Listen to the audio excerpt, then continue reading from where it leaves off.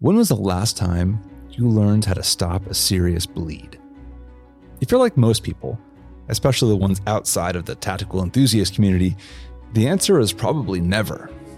At some point, most people have heard the basics such as, apply direct pressure, or they know what bandages and tourniquets as a thing, but they never used them. And as you and I know, there's often a significant difference between knowing that the thing exists and actually knowing how to use it in an emergency. And that is what we're talking about today. So welcome to The Everyday Marksman, the podcast where it's all about tactical skills for living a more adventurous life. I'm your host, Matt Robertson, former military officer turned tech sector corporate grunt, now a shooting enthusiast, outdoors nerd, blogger, podcaster, and all-round weirdo. Our website's everydaymarksman.co, and there you're going to find today's show notes, as well as our community of marksmen, our other podcast episodes, our YouTube channel, and all of our articles. Now, before I get into the meat of today's episode, I'd want to throw a shout out towards Ammo Squared. Now, this is not a sponsored arrangement, but I do want to tell you about them, because I'm sure you have felt the pain of trying to stalk for the best price of ammo. Now, I learned a long time ago through investing for retirement accounts that the best way to do it is to be automatic about it, to put money in a low-cost index fund and let the thing build over time. And Ammo Squared does that with ammunition. You feed your account every month with $25, $50, $100, whatever you can contribute. You tell an arrangement of what percentage you want to buy, and over time, you can accrue ammo. I just got my first big box of ammo recently, loaded with 22, 223, and 9mm for practice, and it was great because I paid them my money every month. They built my stockpile, and once it reached $250 worth, they sent it to me for free. Perfect.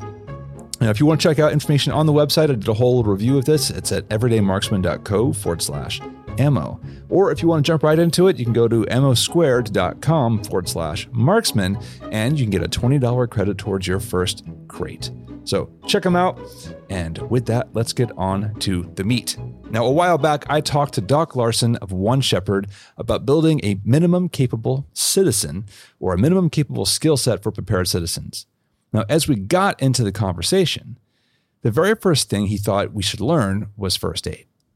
First and foremost, your most immediately is going to be first aid, right? So because you don't know that you're going to have either a hospital or medical professionals available to you for quite some time. So go into advanced stages of first aid, right? And going into that training also, it implies and informs what you need to stock up on too. The training then tells you what's going to be relevant in that. Aid, big one, first aid. Now, his reasoning here was really sound. We're all far more likely to have to use first aid skills in an emergency than we are before shooting skills. That could look like an accident in the kitchen, or a car crash, a natural disaster, or a camping trip gone wrong.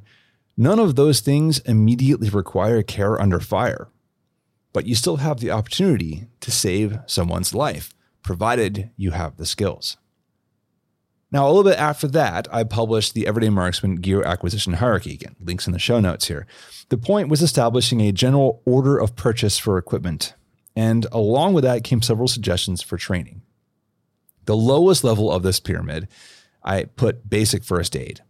And my suggestion for that was a Stop the Bleed course. They're offered all over the country. They're low cost. Anybody can do it. Now, that course is enough to teach anyone the bare basics and point them in the right direction of the equipment that they're going to need. But that by itself is actually not all the way there, because what comes next is something like a combat lifesaver course, where they're going to teach tactical combat casualty care, TCCC. A lot of places teach this to civilians, law enforcement, military alike. Now, as another layer beyond that one, I suggest something like a wilderness first aid course, is they have this emphasis on treatment when emergency care is not immediately available. You'll find that this further lets you know what else you have to add to your kit. And I bet it's going to be beyond what most of us think of as our quote unquote blowout kit. So what actually goes into our first aid kits for a minimum capable citizen? Well, I have a couple assumptions here. If you're new to the podcast, I also talk about something called Scenario X, which is a fictional situation in which there's been a natural disaster And it's been several months, and the government has all but kind of shut down on us because there's just not enough power and people to go around. So you and your neighborhood are on your own to supply your food, take care of your water needs, your own security, your own first aid, all of those things that go into keeping a small civilization running. You're on your own. But my assumption here is that even in that environment, you can still get to the hospital if you need to. And that's an important one because as we go into talking about massive hemorrhage and using tourniquets and things, all that makes the assumption is that you've got somewhere to take the person who's been shot. If you're shot in the woods and you have a tourniquet on your leg and you can't get to a hospital, you're probably going to die anyway. All right. Just saying that. So I'm going to assume that you can do some first aid and you get that person somewhere helpful. All right. So let's just start with that assumption. Now, let's divide first aid for prepared civilians into two categories. The first is the most severe. And that includes traumatic injuries like gunshots, impalements, massive hemorrhage, or things that we like to think of as tactical first aid. This is what most of us build our first aid kits around, our IFAKs. Now, I'm not an expert on this, so I talked to my friend Justin of Swiss Silent Deadly. And he's a former Marine Special Operations member with a variety of skills and currently spends time working as an EMT. He boiled down the basics to only a few items. So we can sum up TCCC in like 3 or 4 statements. And they are, if there is an uncontrolled extremity bleed, put a tourniquet on it. If there is a hole in the torso, the life box, put a sticker on it, which would be a chest seal. And if there is a bleed in a junctional area, like the joints between, where the arms meet the torsos or the legs meet the torso, pack it with a hemostatic agent. And that essentially is TCCC in a nutshell. And that's his minimalist kit: tourniquet, chest seals, and hemostatic agent. Now, I also include a compression bandage on here. We did talk about that, and he said it's a nice to have. If you don't have the room for it because you're using one of those really tiny first aid kits, then that's the first thing to go. I think if you could get rid of one of those 3 things, it would be the compression bandage. Because generally, if it's a serious extremity bleed, a tourniquet will fix the problem. So I like to add that compression bandage like the North American Rescue bandage or the Israeli bandages, or there's a bunch of them out there. The other thing I always like to add is a pair of nitrile gloves. Now, if you have a bit more room, there are a few more items that I think are also good to have in your first aid kit besides those minimalists. Aside from, there's the trauma dressing I already mentioned, the compression bandage, compressed gauze. So not hemostatic gauze, but something like just regular old, gauze, a triangle bandage, medical tape, a nasopharyngeal airway or NPA, trauma shears, a marker, and a casualty card. That kind of fills out the rest of your first aid kit. All those things end up giving you a much more complete package. And there's a whole lot more you could put away than that. But at some point, we have to find a balance between how much stuff we want to keep at the ready and how much space it's going to take up on the gear. Now, with the notable exception of the Minuteman harness, which I've been showing a bunch of pictures of, I try to keep my emergency kits to no more than 2 columns wide of MOLLE. And that's naturally going to limit the amount of space I let my first aid kit take up and how much I can put into it.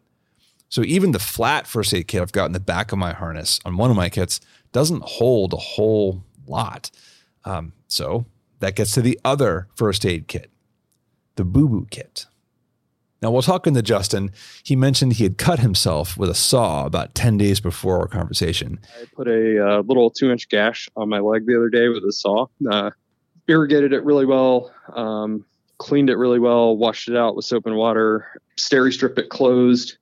And then yesterday on day 10, I started noticing a little heat and redness around it. So a little thing like that, and in any kind, like in a scenario X type situation, like you can burn through quite a bit of supplies just taking care of something like that, that if it's not taken care of could be like life-threatening. So that's the interesting thing here. The emergency first aid kit that we all love to talk about should not be the only piece of first aid gear available to you. While getting shot or stabbed is certainly an emergency that needs dealing with right now, there are plenty of other things that can and will kill you just as dead if you aren't prepared to deal with them.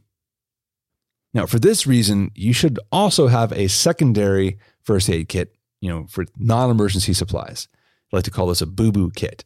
And it contains a lot of typical household or outdoors first aid supplies like you might expect, like antiseptic wipes, antibacterial ointments, fabric bandages, butterfly closures, gauze pads, medical tape, moleskins for blisters, insect sting and bite kits, tweezers, safety pins, painkillers, anti-inflammatories, anti-diarrhea meds, a Mylar survival blanket, and a hand warmer with some lighter fluid.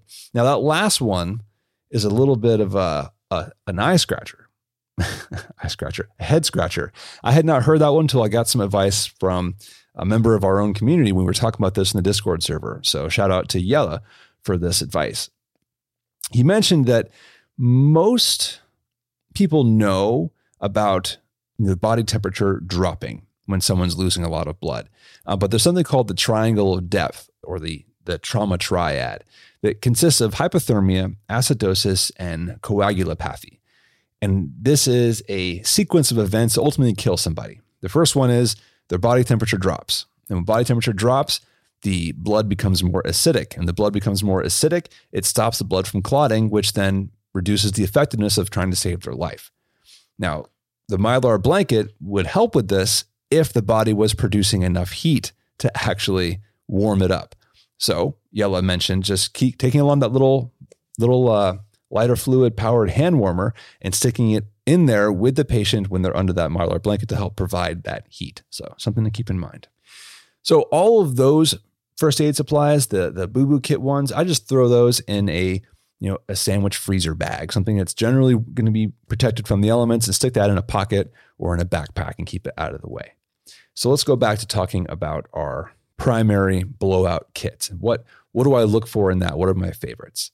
Now, in military units, there is typically standard operating procedures, SOPs, that dictate where things get carried and what goes into the kit. All right, so everybody's standard about that one. Now, as civilians, you and I don't really have to worry about that, for better or worse. We're on our own to do what we like, how we like to do it. And that means that there's a lot of variety out there. So over the last several months, with your support through Ko-fi and affiliate links, I've been able to test out a lot of first aid kit pouches and figure out what works best for me. And I want to share some of my thoughts with you today. By the way, if you do want to help support for little projects like this, just go to everydaymarksman.co/support, and that'll take you to our support page. Thanks. All right. Along the way, I learned a few little preferences. So I'm going to set these up now. First, I much prefer to have some kind of module that is removable or tears away. I don't like to have to, if I've got a first aid pouch on my right side and my right arm is not usable, I don't really dig around with my left arm trying to find, first aid supplies. So I really want something that I can remove and open up right in front of me and deal with it there. So that's important. It goes along with the idea of keeping your kit accessible to both hands. All right. Second, I don't want my pouches to be very bulky. All right. So my general sizing here is I want them taking up no more than 2 columns wide of MOLLE, shouldn't be more than about 1 AR-15 magazine tall, and no more than 3 magazines deep. Think about something like the size of an Alice magazine pouch. Hint, hint.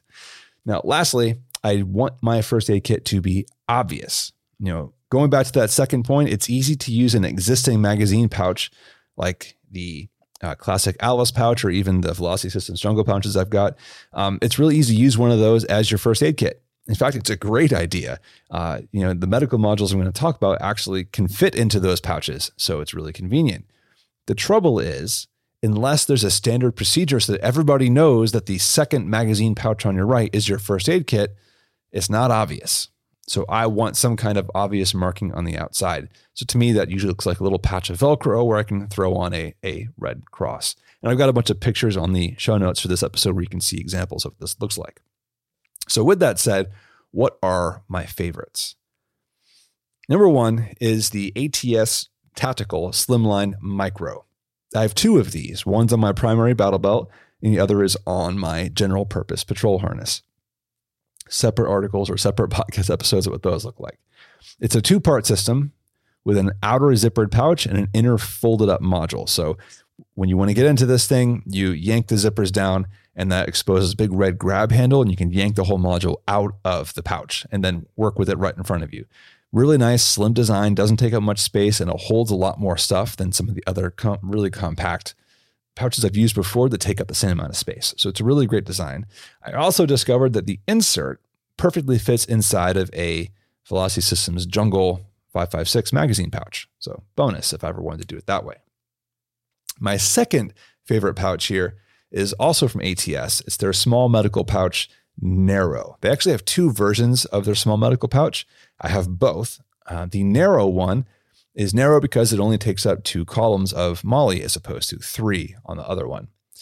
Now, this one's a slightly different design because it is not a zippered enclosure. Instead, the 2 parts to it, there's a base that's attached to the MOLLE. It's got a big hook side on it, or hook or a loop or one of them, but basically it's got a big Velcro patch on it.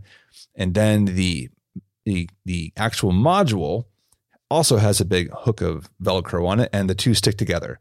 And then you have a closure across the top and a Fastex buckle.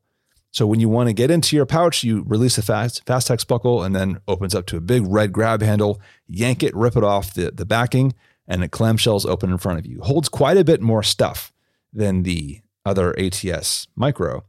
Quite a bit more stuff. It's a very slightly larger. It's also just really nice design. It was built around the actual U.S. Army's first aid kit supplies. So, that tells you who their market was for that. Now, my third favorite here does break from my rules a little bit, and that's the ESOTech Viper Flat Mini. So I actually also have both the Mini and the full-size Viper A1. I much prefer the size of the Mini, which is 3 columns wide and about 4 columns tall. The Viper A1 is 4 columns wide and a little bit taller. Now, the reason I like this pouch is it's just a great option for putting on your back. It's easy to grab with either hand from the side. So the way this pouch works is you can just reach behind you. You can grab either handle. It's exposed, both the left and the right, and you just slide it out of a sleeve. And the whole thing just folds open and access all your stuff. Again, I have pictures of all these things in the show notes. So those are my 3 favorites. 2 from ATS, the Slimline Micro, and the small narrow pouch, and 1 from ESOTech, the Viper Mini. Now, I did not mention tourniquets yet because I do keep my tourniquets separate. So for tourniquet pouches, my favorite here is the T3 Gear. It's like a little burrito that you can stick on your gear. It fully encloses the tourniquet. Enclosing your tourniquet is important because you want to keep it out of the elements. And I don't just mean dirt and mud, which is important, but also just sunlight. Over time, UV rays can weaken the plastics and the webbing that are on your tourniquet, and you won't know that it's been weakened too much until you try and cinch it down and it snaps. That's bad news. You don't want that. So protect your tourniquet. For a secondary tourniquet, sure, you can throw in like a Field Expedient rubber band or something like that, but go ahead and protect your primary one with something that's enclosed. All right, that is going to wrap up my advice on this episode. Let's recap a little bit. We've discussed some baseline medical training. I gave you 3 options there. You want to start with Stop the Bleed, then you want to go to Care Under Fire or Combat Lifesaver, and then check out Wilderness Medical. We talked about some of the bare minimum first aid supplies you should have in your trauma kit. So things like a tourniquet, preferably more than 1 tourniquet. You want to have a hemostatic agent, and you want to have chest seals, more than 1, and I like the vented ones. Then we talked about my favorite pouches for carrying your blowout supplies, as well as a bunch of other stuff like your boo-boo kit and what that looks like. So rounding this out, thank you for joining me today. It's been a pleasure hanging out with you. Come by the website, everydaymarksman.co. There you're going to find today's show notes, all of the pictures, and I posted a lot of pictures to this article for this podcast episode, as well as our big green fat subscribe button so you can get on the mailing list, and that gets you an invite to the Discord server where you too can hang out, have conversations with a lot of experts in the field like Yella, shout out, as well as many more competitive shooters and just people who want to be prepared marksmen like you. That's enough out of me. Take care. Have a great week. I will catch you next time.